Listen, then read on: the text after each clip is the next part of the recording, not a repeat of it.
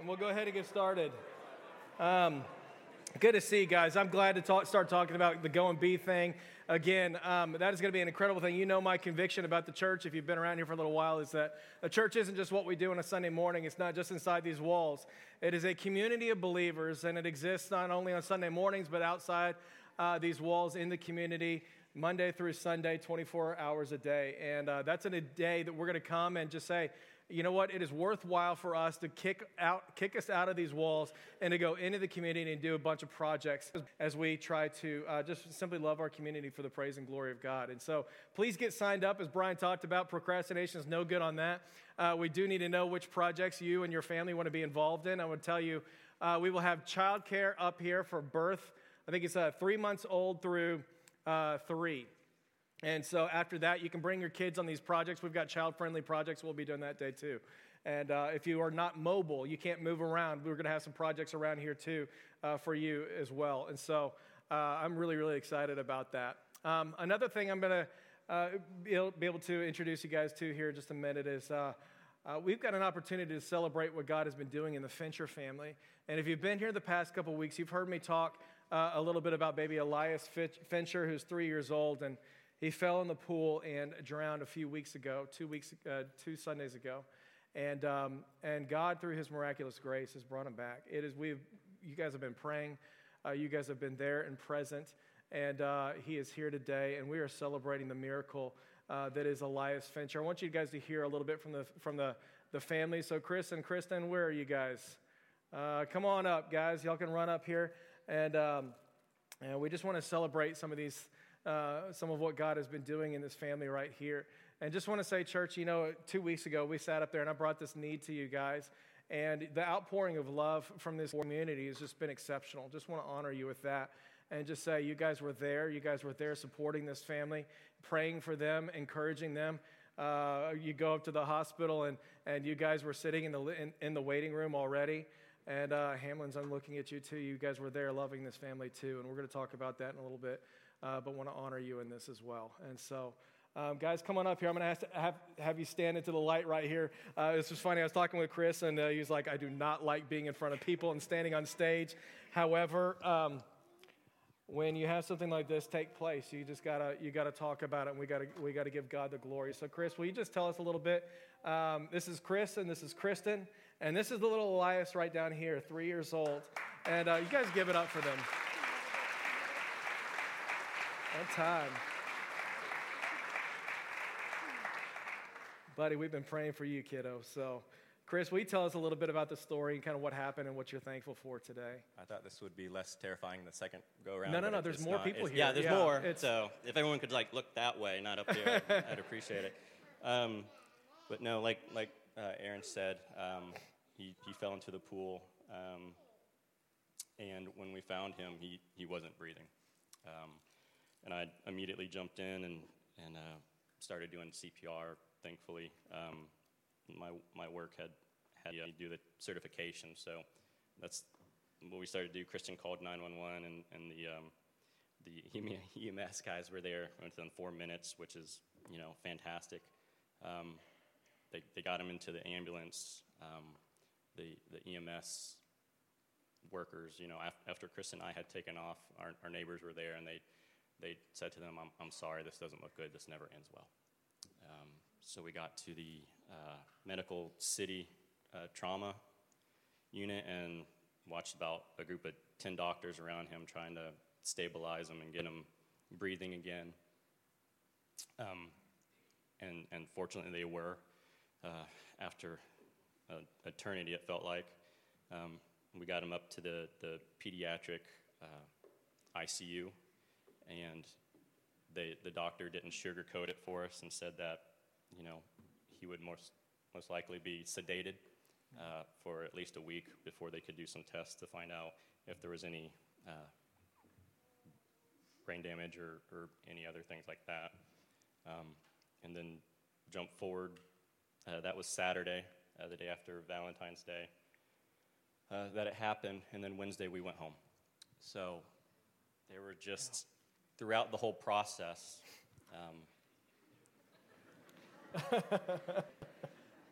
throughout the whole process. We were We'll find happy. those drums in a second. Yeah, those aren't real. I'm just kidding. God was just faithful and amazing, and answered every step along the way. You know, when I found him in the pool, God, please let him breathe again. And he answered that, and we got him to the trauma, and we said, you know, we prayed, God, please stabilize him, and they did that. And then we got him to the PICU, and, you know, God, please, we can't do this for a week. We can't wait a week while, you know, our little boy's on a breathing machine, and, you know, please heal him faster. And then the next day, they took the breathing tube out, and he recognized us, and that was another answer to prayer. Yeah. And then, you know, they had him hooked up with electrodes all over his head to monitor, you know, any, you know, brain activity, and, you know, God, please, you know, let that turn out well, and it did. It came out great. And then the last thing was mobility. He had a hard time standing after they took him out of sedation, and we were just like, you know, just praying that, you know, God would heal him fully, and he obviously did, because he's running around like a crazy man up here. Chris, you've got a picture of a. I love that. You got a picture here with the EMT. If you'll pull that one up here in a sec. Yeah, I love that one. You tell us just a little bit, real quick, what that one's about and what they told you about what's so unique. Right. So we went. There's a couple fire stations that we went to say thank you, because we couldn't have been more grateful. And he was climbing in the trucks, which. Come here, kid. He was climbing in the trucks and the ambulances and everything that he loves. He loves fire trucks, or his favorite thing. And I can't tell you how many times he's at the window on our street waving at the fire trucks as they go by. So he got to ride in one and sit in one, and that was one of the EMS ladies that took him to the hospital. And she said, "This is fantastic. You know, this never happens." And we were like, "What? No one comes by and says thank you?" And she says, "No, we've never had anyone survive." And they were just, you know, occurrences, you know, over and over and over again about how, you know, there's not a doubt in my mind that God performed a miracle, just because of everyone. You know, the chaplain who first came and saw us at the trauma unit, he came up a few days later and said, "I had to come up and see you guys again because it never ends out well." Yeah. The nurse was there when he said it, and she looked at us and says, "No, it never works out well." Yeah. The trauma doctor came up to the PICU after 2-3 days, and we weren't there. They moved us up to the normal pediatrics wing, and he tracked us down and came up and was like, "Guys, what's going on? Like, he shouldn't be up here. There's absolutely no way that he's recovered this quickly." You know, and just person after person have just been, you know, marveled at him running around the stage now. That's one of the things we talked about. We said we want the church to be able to see life right here, and for him to move around and to be full of life. And one of the things we talk a lot about this past week is it's the question you always have. It's, why did he say yes to this and not previously? Did you want to say? And there's not a great answer for that, except that, you know, when he does say yes, you come together and you give praise and glory to God for it. I'll tell you this, and Marcy's given me permission to share a little bit about this story, but when it all happened, you remember 2 weeks ago, the Hamlins were not as fortunate, and Marcy got to go back up there to the hospital that evening, and she was up there encouraging them with what God has been showing them and with what God had been showing her and everything. And she got to be there and to encourage this family. I talked with her this past week and let her know what we were going to be honoring today. And we were just saying, and she was just saying, how can we not give God glory for what took place here? Just because my answer wasn't yes, we celebrate it when it is for other families. And, you know, we honor that. Can we please give them a round of applause, the Hamlins? Yeah.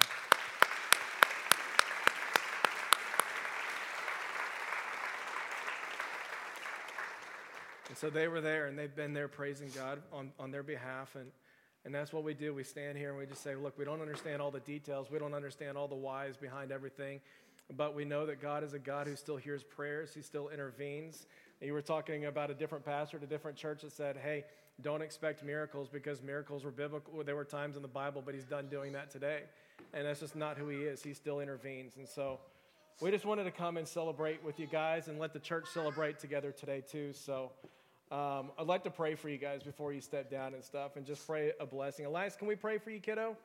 Is that all right? Can we pray for you? Yeah, come on back here. This is going to be good. We're going to be praying for you because God has given you life, son. And so, Father, in church, if you guys would just pray with me. If you want to extend a hand of love here, I would appreciate that too. But Father, we love you and we give you praise and glory for baby Elias's life. And Jesus, we lift you up high. And I pray, Holy Spirit, that you would bless and anoint his life. God, that his mouth would be full of your praise, that he would come to faith at a young age, and that he would always know that you're a powerful, miracle-working God who hears prayer and gives life, not only now, but for all of eternity. And so use his life for the praise and glory of your name. And Jesus, we continue to pray for Kristen and Chris, Lord, as they recover from the trauma of this experience. Would your Spirit surround them with compassion, surround them with your presence, and surround them with your truth, Lord Jesus, I pray. And so we love you, God. We give you all glory for this. And it's in Jesus' mighty name that we pray. Amen and amen. Love you guys. You guys, one more time.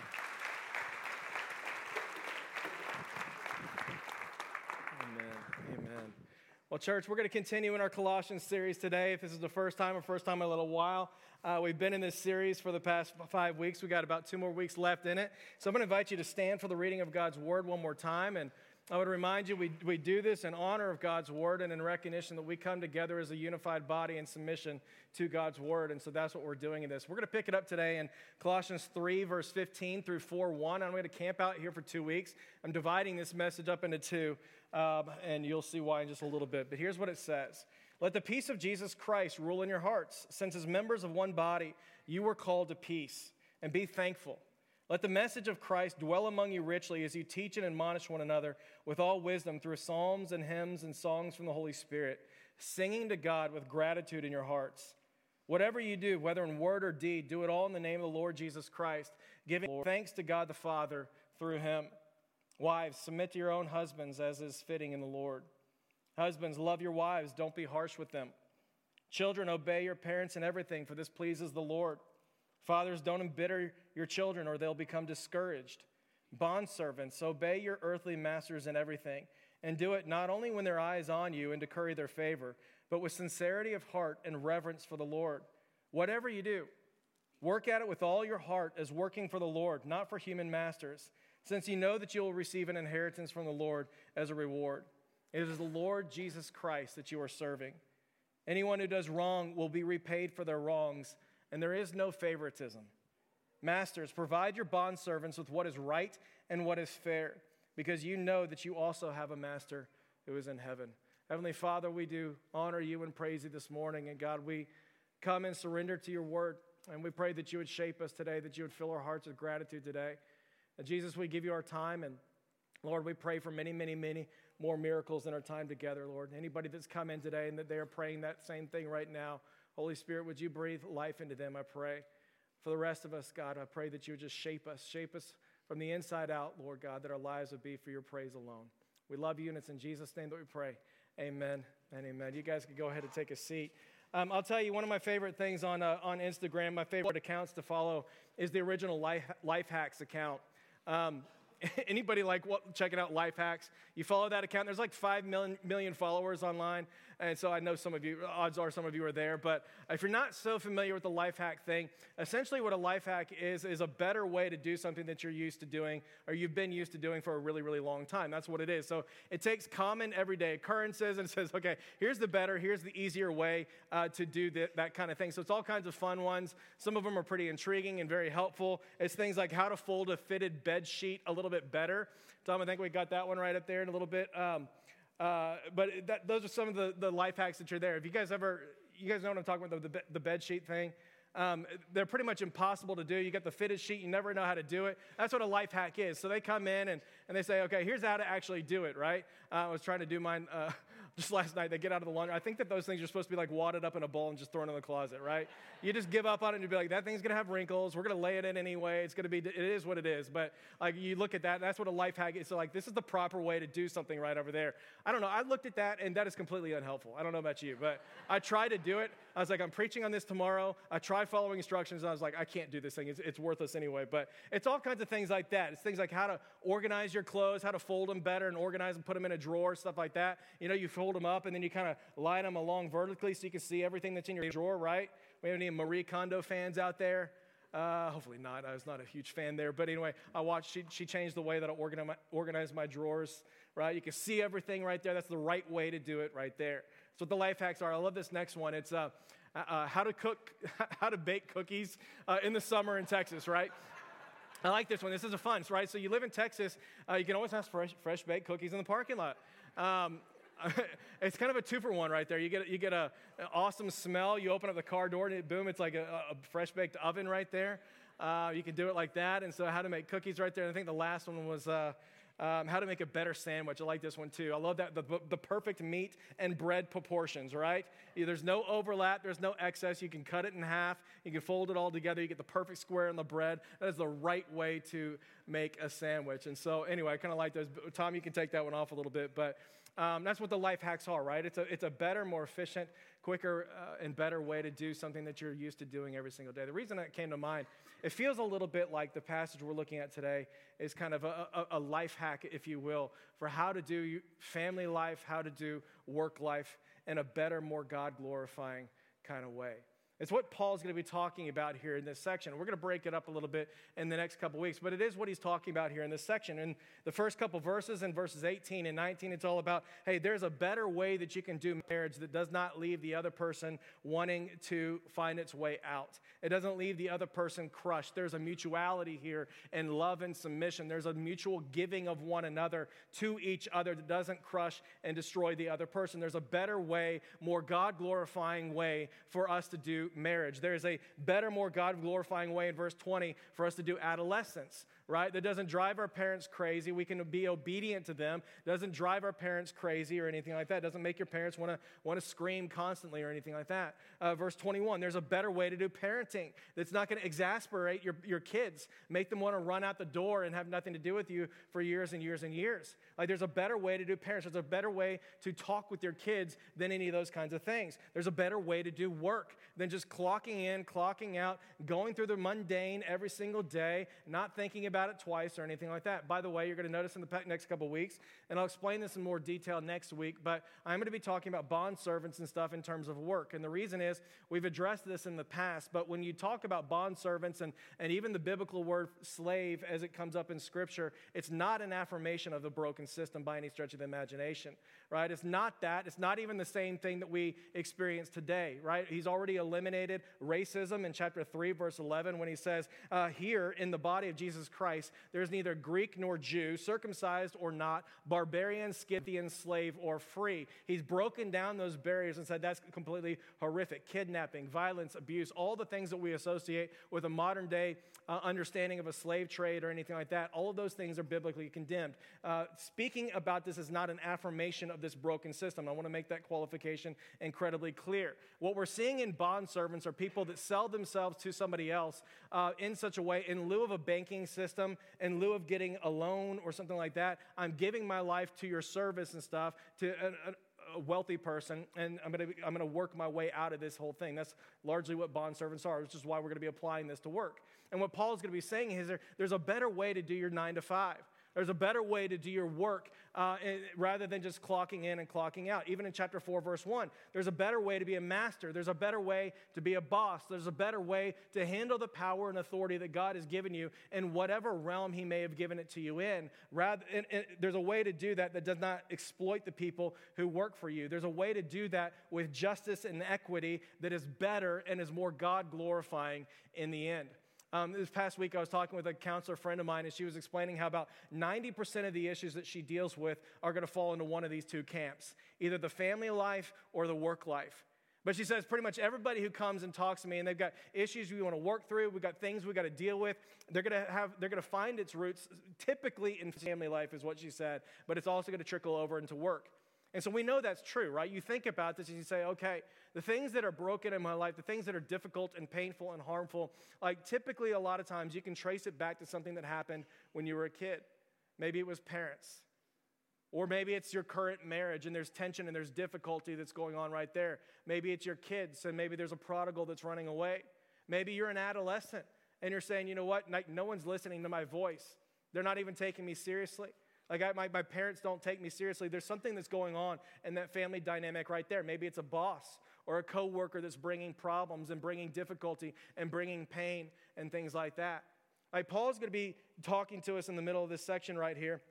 And he's going to essentially be painting this picture for how to do marriage, how to do family, how to do parenting and adolescence, and how to do work in a better, more God-glorifying kind of way.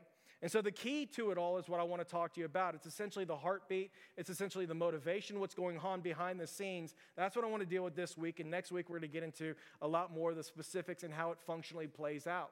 But the key to this whole thing we're going to see is found in verse 17.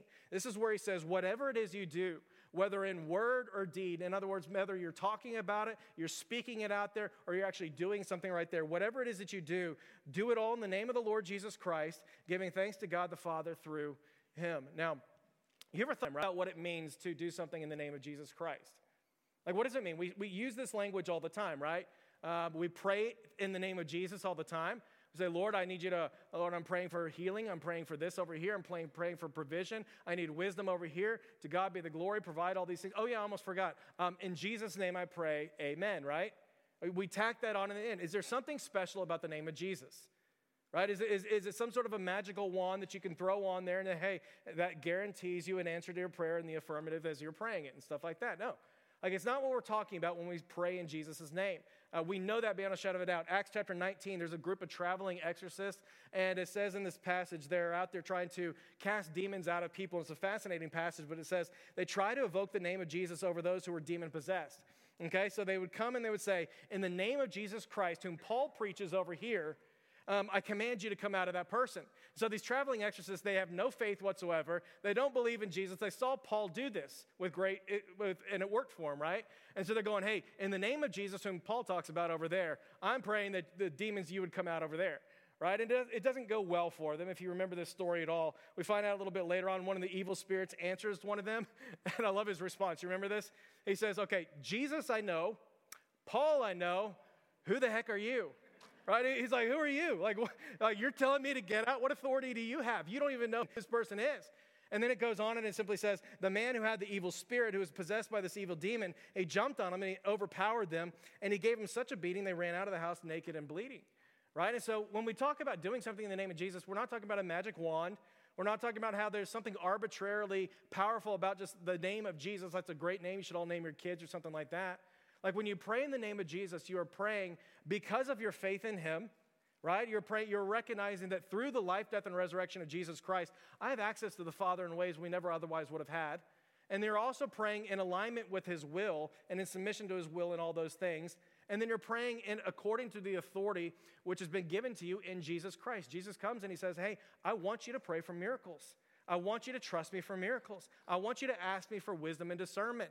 I want you to pray, thy kingdom come, thy will be done on earth right now as it already is in heaven. I want you to pray in these different ways. There's authority that's given to you in Jesus Christ. It's how you pray in the name of Jesus Christ. So when we talk about doing something in the name of Jesus, we're talking about something that's very, very similar. We're talking about doing whatever it is you do, whether that's in word or it's in deed, in such a way that remembers your faith in the Lord Jesus Christ, and in such a way that's in alignment with his character. And so we're saying, what he's saying here is in all these different things that you do, whatever it may be, wherever it is that you go, specifically in your marriage, in your relationship with your kids, if you are a kid, in your relationship with your parents, in your relationship with coworkers and your boss, and whatever this world may be, whatever that thing may be, whatever it is that you do, don't forget that you're a believer in the Lord Jesus Christ. Like, don't forget that you have been born again and that you have a brand new identity in him. Don't forget that you are a follower of Christ, and don't let your attitudes, don't let your actions, the things that you say, the things that you do, everything that you choose to engage in, how you choose to engage in it, don't let those fall outside of how you've seen it already exampled and modeled for you in Jesus Christ. Don't forget those kinds of things. I'll never forget back when I was a good example of this is when I was working at Sewell. I did car sales. I've told you that a number of times before, coming right out of college. They sent me back. I was working at Sewell GMC. They sent me back to Texas A&M to do a recruiting visit. And I was a rookie there. It was a lot of fun. I was like, heck yeah, I get to go back to College Station, talk about this great company. And the boss comes in, he sits me down, and he goes, hey, this is not an entertainment trip for you. This is not a vacation. This is a work trip. You need to understand that every minute you're there, every conversation you have, you are a representative of Sewell Motor Company. Like, that's who you are. You need to not forget who you actually are. And so I get there on the stage at A&M, and I'm like, hey, my name is Aaron Armstrong. I'm here today on behalf of Sewell GMC. Actually, the first thing you say when you go to College Station, you just say, howdy, Ags. That's the first thing you say. And then you're like, I am Aaron Armstrong, fighting class of 2002. Then I'm a representative of Sewell GMC. And everybody hoots and hollers, and everyone gets saved again, and it's fantastic. And it's just revival takes place, and that's just kind of how it plays. But for the rest of that weekend, you're having all these conversations, and every conversation you have is through the lens of here is who I am here to represent. I'm a representative of Sewell GMC, and that plays out in the way that I engage you in conversation, the things that I do on the weekend, and every other thing. It's exactly what Paul is saying here, church. Whatever you do, especially in these things, they are prone to do a lot of damage if you do not do them well. They are prone to bring you a lot of trauma if you do not do them well. Especially in these things, do it all in the name of the Lord Jesus Christ, remembering that you're a believer and keeping it in line with his character and his perfect will. He continues and he goes on a little bit more specificity, and this is the thing I want to major on today. But he continues and he says, do whatever you do in the name of Jesus Christ, and here it is, do it with gratitude. Do it with gratitude. Giving thanks to the Father through him. 3 times in the past few verses here, 15, 16, and 17, he's going to repeat the exact same thing. Verse 15, he says, let the peace of Jesus Christ rule in your hearts. Since as members of one body, you are called to be peace. And be thankful for this. And he explained it in chapter 1, verse 22. Christ's blood, which was shed on your behalf, it created peace for you between you and God the Father. Christ used a sacrificial death. His blood created peace, right? You have his wrath against sin is appeased, and you have this now peace. It has unified you with other believers here. There's a unity in the body of believers. And so he says, don't forget that peace which has been created for you, and be thankful for it. Verse 16 is the same thing. Sing with gratitude in your hearts toward the Lord Jesus Christ. It's why we praise and we give him thanks for all these things. Again in 17, whatever you do in word or deed, do it with gratitude, giving thanks to the Father through him. Church, you ever noticed how difficult it is to maintain an attitude of gratitude on a daily basis? Like, you say it all the time at dinner time. Oh, Lord, thanks for this food. Thanks for my friends. Thanks for this, that, and the other.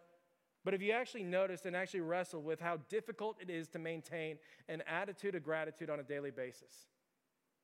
I'm thinking of Luke chapter 17. It's this famous story where Jesus is on his way to Jerusalem, and he comes across 10 different lepers. Not leopards, but lepers, the skin disease and everything. He sees 10 different lepers, and he feels compassion towards them, and so he goes and he touches them, and he heals all 10 of them. The 10 different lepers are all excited about their new healing that's taken place. They're all jumping up and down. They're excited. They're running off in the distance to go tell all their friends all about it and everything. While they're running off, one of them remembers that it's Jesus that came and touched them and healed him. And he turns around and he looks at Jesus. And he runs back and he goes back to express his gratitude to Jesus. And you remember what Jesus says? Jesus looks at him and he says, didn't I heal 10 of you guys? Like, where are the other jokers at? Where are your friends? Like, where's everybody else at? Why'd they run off? Nevertheless, I'm glad that you're here. Go in peace. Your faith has made you well. Church, it just seems like it's not our default to really sit in gratitude very long, is it? Like, David Platt talks about this a lot, but he talks about the 3 natural enemies of gratitude which we encounter every single day. You know what they are? Comparison, greed, and entitlement. Comparison, greed, and entitlement. Comparison is... We talk about the comparison trap all the time, and we know that comparison is the thief of joy. Thank you, Teddy Roosevelt. Comparison, by the way, it's not biblical, but it is true, but Teddy Roosevelt gets the credit for that. Comparison is the thief of joy because comparison is the thing that keeps your eyes fixed on everything that you don't have, everything that's not perfect, instead of looking and relishing in the things that God has given to you as a gift every single day. That's why comparison is the thief of joy. It's always on what you don't have. It's always on what's out there. It's always on what's wrong rather than the gifts that he's given to you every single day. He goes on and talks about this is one of the major problems with pornography and one of the major problems that we need to be aware of when it comes to social media today. Right? And so you think about pornography, don't think about it too long or anything like that, of course, but you think about that for a second. It's like, what is it? You're fantasizing about something you don't have. You're fantasizing about something that's not yours to have. And you're going off in there in your mind and in your heart, and you're fantasizing on this thing, and there's a comparison that is taking place, which over time is making you numb to the real thing at home. Right? It's not shocking that it is so detrimental to our actual health and to the state of our marriages when we go and engage and continue in a pornography addiction or something like that. It is a comparison trap that is taking place in our head that is penetrating deep into our heart and making us numb to the real thing at home. We're not grateful for the real thing at home because we are longing for other things that are out there that are not reality over there. It's the same thing, very similar thing in social media. And hear me on this when I talk about social media. I'm not against social media by any stretch of the imagination. I enjoy it. I think it's a great communication medium. However, like any medium, we've got to understand what's healthy about it and what's dangerous about it. Church, have you ever noticed how you get on social media and like immediately you just start gravitating to the perfect and to the ideal and getting frustrated and angry at the fact that you don't look like that person over there? It's not a surprise that our younger people today are dealing with suicide at twice the rate of any other generation, that are dealing with that are dealing with depression and anxiety at rates that none of us have ever experienced in the past. Like, it's not shocking. We're growing up in a comparison trap kind of a world. Everything online is a lot of it is leaning towards this comparison trap. We're looking at it and saying, wow, that person is beautiful. That person is perfect. That person's got it all together. They've got the perfect family. Look how happy their marriage is. Look at how great their job is. Look at all the material things that they've purchased. Like, that's wonderful. I don't have any of those things. And there's a sinking depression that comes and takes over at that place. Church, it's the comparison trap that we're talking about right here. It's all around us every single day. It's the thief of joy, and it kills your ability to be grateful. Greed is the thing we all understand. You see it in certain areas of the world and stuff, but it's the thing that says, hey, thank you for this gift. However, I'm still going to be needing a little bit more. Thank you for that raise, but let's be real about it. It's still not going to be enough. God, I'm thankful for this house, but let's be real because I'm going to need an extension here very, very, very, very soon. Like, greed is the thing that's always looking around you saying, no matter what I have, I still need more. Entitlement is a very, very similar thing. Entitlement is the thing that makes you believe that what you have isn't actually a gift because it's something I've earned and it's something that I actually now deserve, right? It's not a gift. It's become an expectation. It's become hey, this is now normative instead of a gift that I've received from God. You notice this happen it's the reason why very few of us it's why few of us are willing to kind of downsize our lifestyle if we know that we need to downsize our lifestyle. It's become a new expectation. It's why we don't trade in our iPhone for a flip phone or anything like that. We become entitled to this. It's become a new expectation. There's an old show on a little while ago. I really hope and pray none of you saw it or watched it. It was called My Super Sweet 16. I don't know if you guys ever saw this show by any stretch. Yeah, I really hope not. I saw one episode, and it was only for sermon research purposes. And so I just put it out there like that. You know exactly what it is, though. It's like My Super Sweet 16 party, and, they're all $500,000 to $1 million for a 16-year-old's birthday. Like, you could have ended world hunger right there in that party, but instead, hey, I got 3 different outfits to choose from, a lot of friends. JT shows up and does my concert at my party, and I get a sweet new car. All right, that's the whole show. And so I'm watching this one episode, and it is everything that you would expect it to be. And it comes time for dad to come and give his little girl a blessing and stuff. It's her birthday gift. And so she's got the blindfold on, and he wheels out the sweet, 7 Series black BMW, right, for 16-year-old little girl. And so they come out there everybody's going, oh my gosh, this is so awesome. They remove that blindfold, and everybody's going, oh yeah. And she goes, what in the world is this? I wanted the Lexus. I'm not kidding you. This little spoiled girl is just pitching an absolute fit on this thing. She didn't get the Lexus and stuff. And it's all awkward, and dad's apologizing like he did something wrong or something like that. And it's just an awkward thing. And you're looking at this going, how in the world did we get there? How in the world did this become normative in your way of thinking to think that, hey, a BMW 7 Series is not a gift from your father? It's all of these different kinds of things right here. It's the comparison trap. Well, so-and-so down the street has a little bit better. It's greed. I always need a little bit more. It's entitlement, saying, hey, a long time ago in the early days, this used to be a gift. However, I've become so accustomed to these different gifts, it's now become an expectation. And this is a really, really unique example right there because it's kind of the extreme version. But I want to challenge us because I promise you it's in all of our hearts too. It's not just in the Hollywood. It's not just on Wall Street. It's not just in those extreme examples and stuff like that. Pay attention to the things that make you angry today. Pay attention to the things that you feel dissatisfied and you want to rip someone apart about their customer service. I mean, honestly, think about this. A little while ago, I was on an airplane, and I found myself getting aggravated at how slow the Wi-Fi was on an airplane. Like, can you imagine that? Like, I'm in a giant metal tube flying across the sky like 8,000 miles per hour. Like, I'm going to be in like across the world in an hour right there, and I'm mad because the Wi-Fi is not a little bit faster, right? I'm like, oh my gosh, it's taking a little bit too long to download my movie. I get to watch from the comforts of my own chair right here with my own wireless headphones. Thank you, Bose, right? Like, are you kidding me? Like a little while ago, my hot water is still out of my shower right there. It's like warm, lukewarm water, maybe in the morning. So I got AC blowing. I'm freezing in the morning. I'm like getting angry. I'm like, Lord, are you kidding me? What's going on here? Church, like this is hot water we're talking about. Like that's what we're talking about right here. Meanwhile, early this week, I get a text message or I get an email from a teacher at a local school nearby, and she sends me this picture of some students in her classroom, and these are the circumstances that they're dealing with. We've got a picture of it right here. But there's kindergarten students, and she says, this is one picture of an entire classroom I can show you of pictures of students that come to school every day, and they cannot afford new shoes. They don't get to tie their shoes. Their feet are too big for their shoes. They're all cramped up. They're always in pain all the time. And right here in your backyard, just wanted to let you know, there's families that can't afford new shoes. Is there anything you and your church can do about this situation?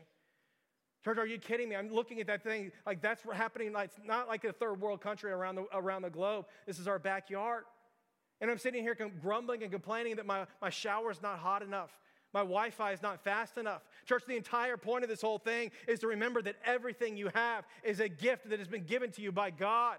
Like the whole point of this passage is to remember that all of these different things are gifts that are given to you by God. You're not entitled to any of it. It's the nature of God's grace. You don't deserve it, but God gave it to you anyway. All of these different things are gifts that have been given to you by God. The air that you breathe is a gift. Your life is a gift. The freedom that we have right now to worship and not worry about persecution, it is an absolute gift. Your marriage is a gift. Your kids are a gift. Wi-Fi is a gift.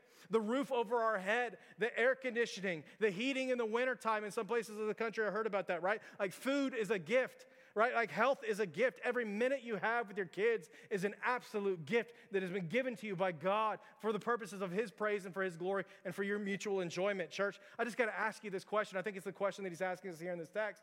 Like, when was the last time that you sat back and you slowed down long enough and you took an extended amount of time to simply sit there and to express your gratitude for the things that He's given to you and the gifts that He's given to you in your life?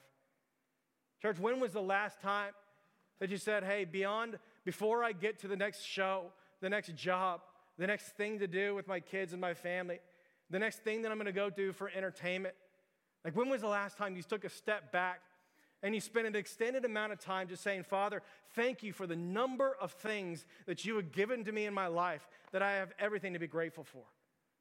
Like, that's the entire point of this whole passage. That's why I don't want to move on from this passage and talk about anything else, because we need to sit in this moment and recognize that we have been gifted an enormous amount of things, an enormous amount of grace. He's a good, good Father, loves to give good gifts to the children that He loves. Like, when was the last time that you sat there and you named it and you thought about it? I got to be honest, I was thinking about this past week, and I just sat there with a lot of conviction. Because I felt like I was a very grateful person in a lot of ways, and I sat there and just let me go deeper and deeper and deeper and deeper into this text. And I felt an enormous amount of conviction, because I found that I sit there and I say, Lord, thank you for my wife. Thank you for my kid. Thank you for my family. Thank you for my job. And I talk about it in big picture terms. And I only tend to thank Him for the things that are going well in my life at that point in time. And then I only tend to thank Him for the things that are really, really big in my life. I don't get very specific, and I don't get very detailed all the time. And all that reveals to me is that I've become very, very entitled to so many other things that I enjoy in my life every single day. Church, I mean, the entire thing, the entire point in this thing is before you get into the things you need to do in these different arenas of life that you live in every single day, don't forget that they're a gift. Like husbands, look at your wife today, and don't forget that your wife is a gift that has been given to you by God for mutual enjoyment and benefit and joy and like don't and stuff there, but for the praise and for the glory of God. Don't forget that your spouse is a gift. Wives, like don't forget that your husband is a gift that has been given to you by God. Like even if they wear the fanny pack on date night, right? Or even if they don't make what you wanted them to make. Even if you don't have the standard of life that you thought that you were going to have for the longest of time.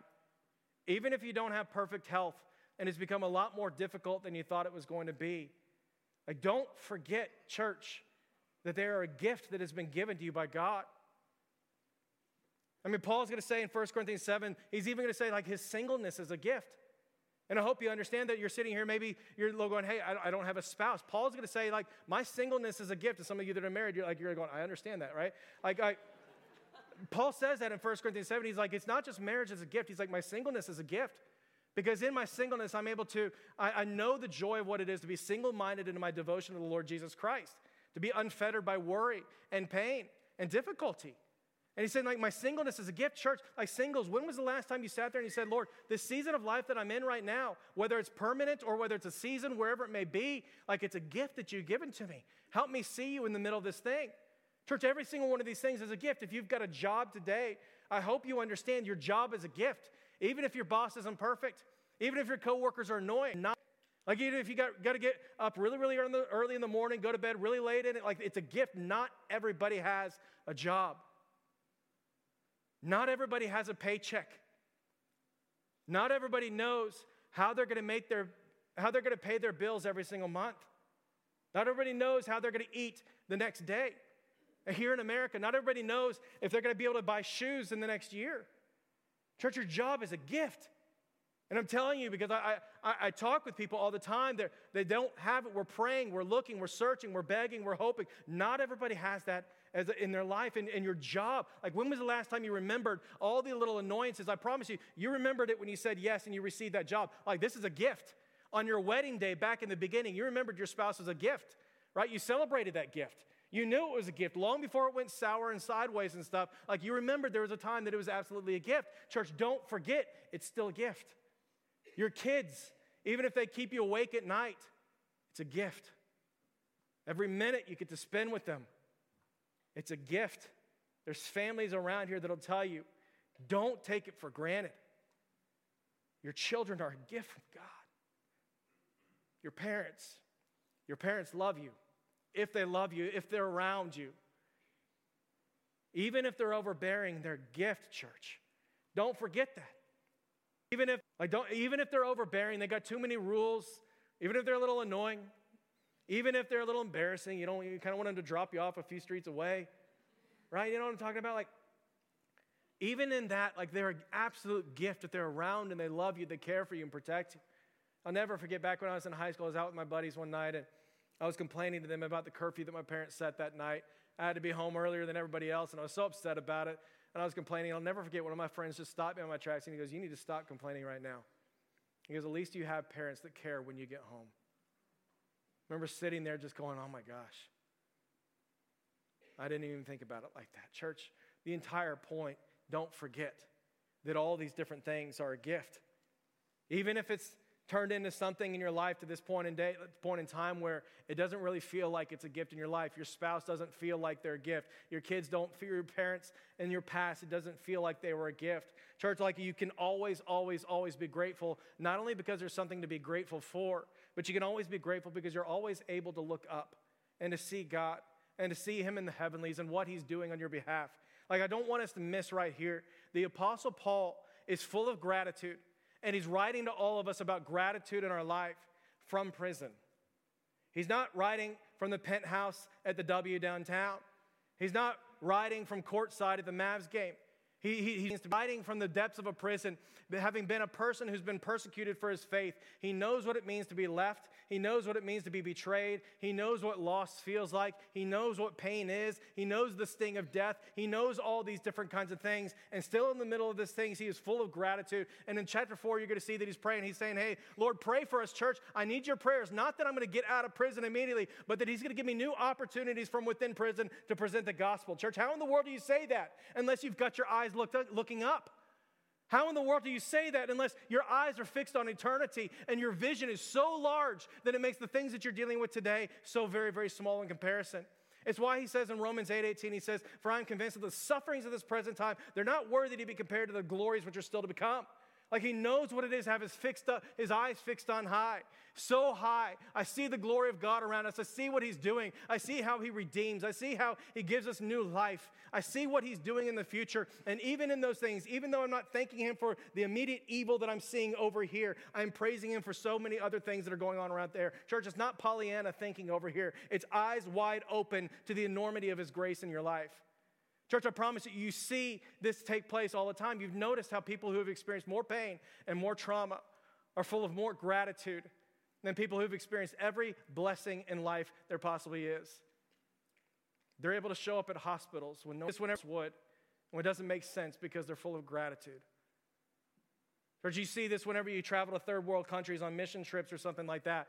Impoverished situations, people have experienced more trauma and pain than anyone in the world can ever imagine. And they have such joy and contentment and satisfaction. And it just puts us to shame over here in the States that have absolutely everything. You've seen this before, right? 2005, I went to Rwanda. I've shown you these pictures and told you this before, but they're still recovering from the trauma of 1994, the genocide that took place. 1 million people lost in a 100-day period. We went there and visited this widows ministry, and there's a group of ladies, all of them widows from the war. All of them lost their husbands. Many of them lost their children. And literally, we arrived there, lining the streets, jumping up and down, celebrating, praising God. We get into this church, they're jumping up and down, and they're praising God for an hour. We sit in here and we're like, okay, when's the song wrapping up? When are we going to get to, when can we get to Luby's and stuff? Like, they're jumping up and down for an hour, praising God for the things that he's done. I'm talking with the pastor afterwards, and he says, you know what? They come back here, and that's how they begin every single morning. They come and they gather as a small gathering of widows, and they just come and they praise God for his grace and for his mercy in their life.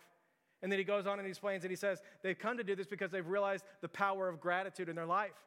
That it's not just right to give God all the praise and glory that he's due, which it is.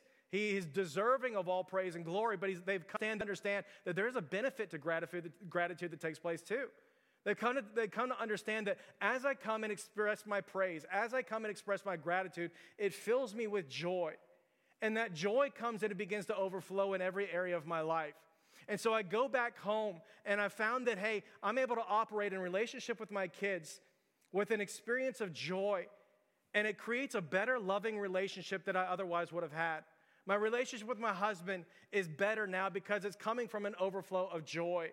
I'm actually able to go to work and produce better work and be a better co-worker and be a more submissive person to my boss in that arena over there because of the joy which I'm filled up on through my gratitude, because of his grace in my life, which I began with that morning. In other words, what they're discovering is the power of gratitude, not only because it's good and right, but because it's actually good for me, and it actually comes and has a way of improving the circumstances that are painful in my life to begin with. Church, it's why every single article that you read about today, even from unchristian perspectives, they're saying like gratitude is the key to everything. Gratitude is the key. USA Today 2015 came out with an article that said gratitude is the key to a thriving marriage. You know that, right?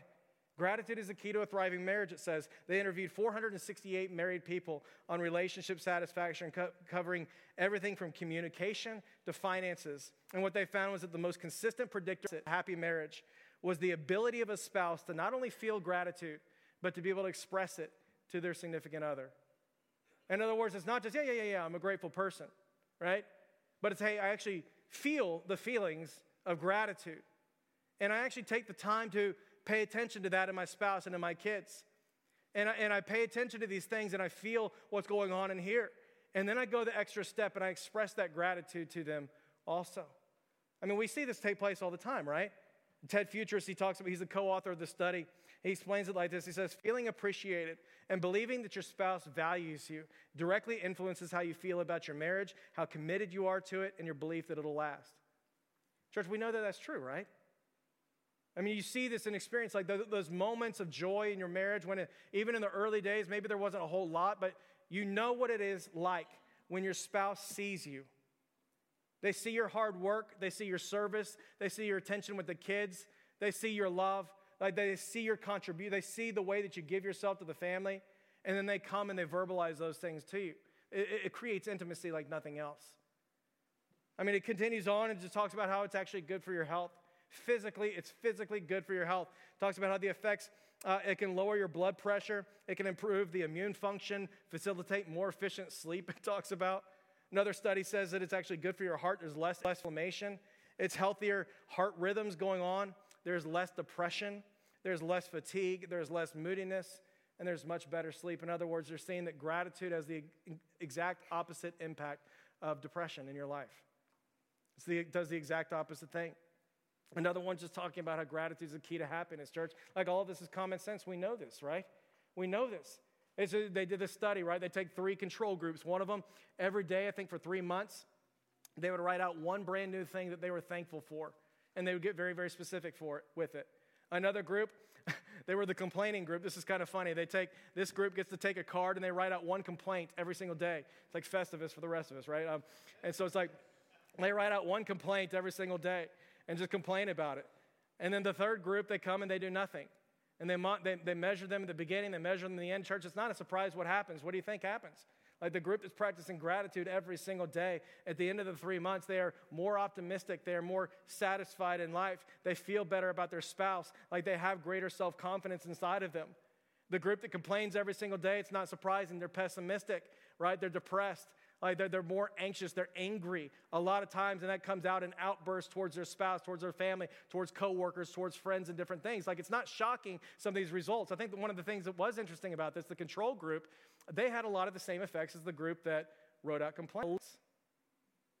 At the end of their time, they did absolutely nothing, and it found that they had a little bit more depression, a little bit more anger, a little bit more sadness, and a little bit more of these things. Why? Because that seems to be our default, doesn't it? It seems to be our default that gratitude is very, very difficult to hold on to. And so Paul just simply says, this is the key to the whole thing. And I don't think it's all shocking. I don't think it's shocking. I mean, I'll never forget, I praise God for my parents all the time. And the way that my parents prayed at night before we went to bed was very different. We would come together and they would come in my room, and rather than just saying, Lord, thank you for Aaron, thank you for the next day, I pray that tomorrow's blessed and happy and all these fun things. Whoever was up that night, right? Dad would pray, mom would pray, and they would just come in there and just get very, very specific. Lord, thank you for Aaron. Thank you for the kindness that's in his heart. I love the little man that he's becoming. I remember Dad praying this over and over and over again. I love the joy that he brings into our family. And then mom would get up there and she would bring her own different flavor. Lord, I'm thankful for the way that he loves his brothers. I'm thankful for their friendship and their relationship. I'm thankful, like the specifics of this prayer time was absolutely incredible. What do you think that does for you when you're not only hearing gratitude towards the Lord for this thing, but gratitude expressed also to you in that thing? Do you think we're having a problem with obedience a whole lot? Do you think that we're dealing with anger towards kids in that area? Like, no, it creates this intimacy that you wouldn't believe.